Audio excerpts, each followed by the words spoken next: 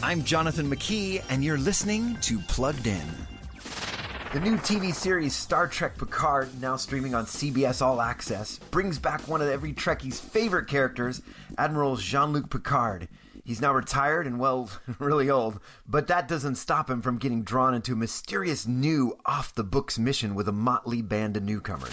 I came here to find safety, but one is never safe from the past. Picard embraces the franchise legacy while forging into some new storytelling spaces and some new problems. Picard's faith-free premise left me a little empty, and there's a surprising and disappointing amount of gore, language, and sensuality mixed in as well. All in all, Picard boldly goes some places I really wish it didn't. Before streaming the latest Star Trek series, visit pluggedin.com/radio. I'm Jonathan McKee for Focus on the Family's Plugged In.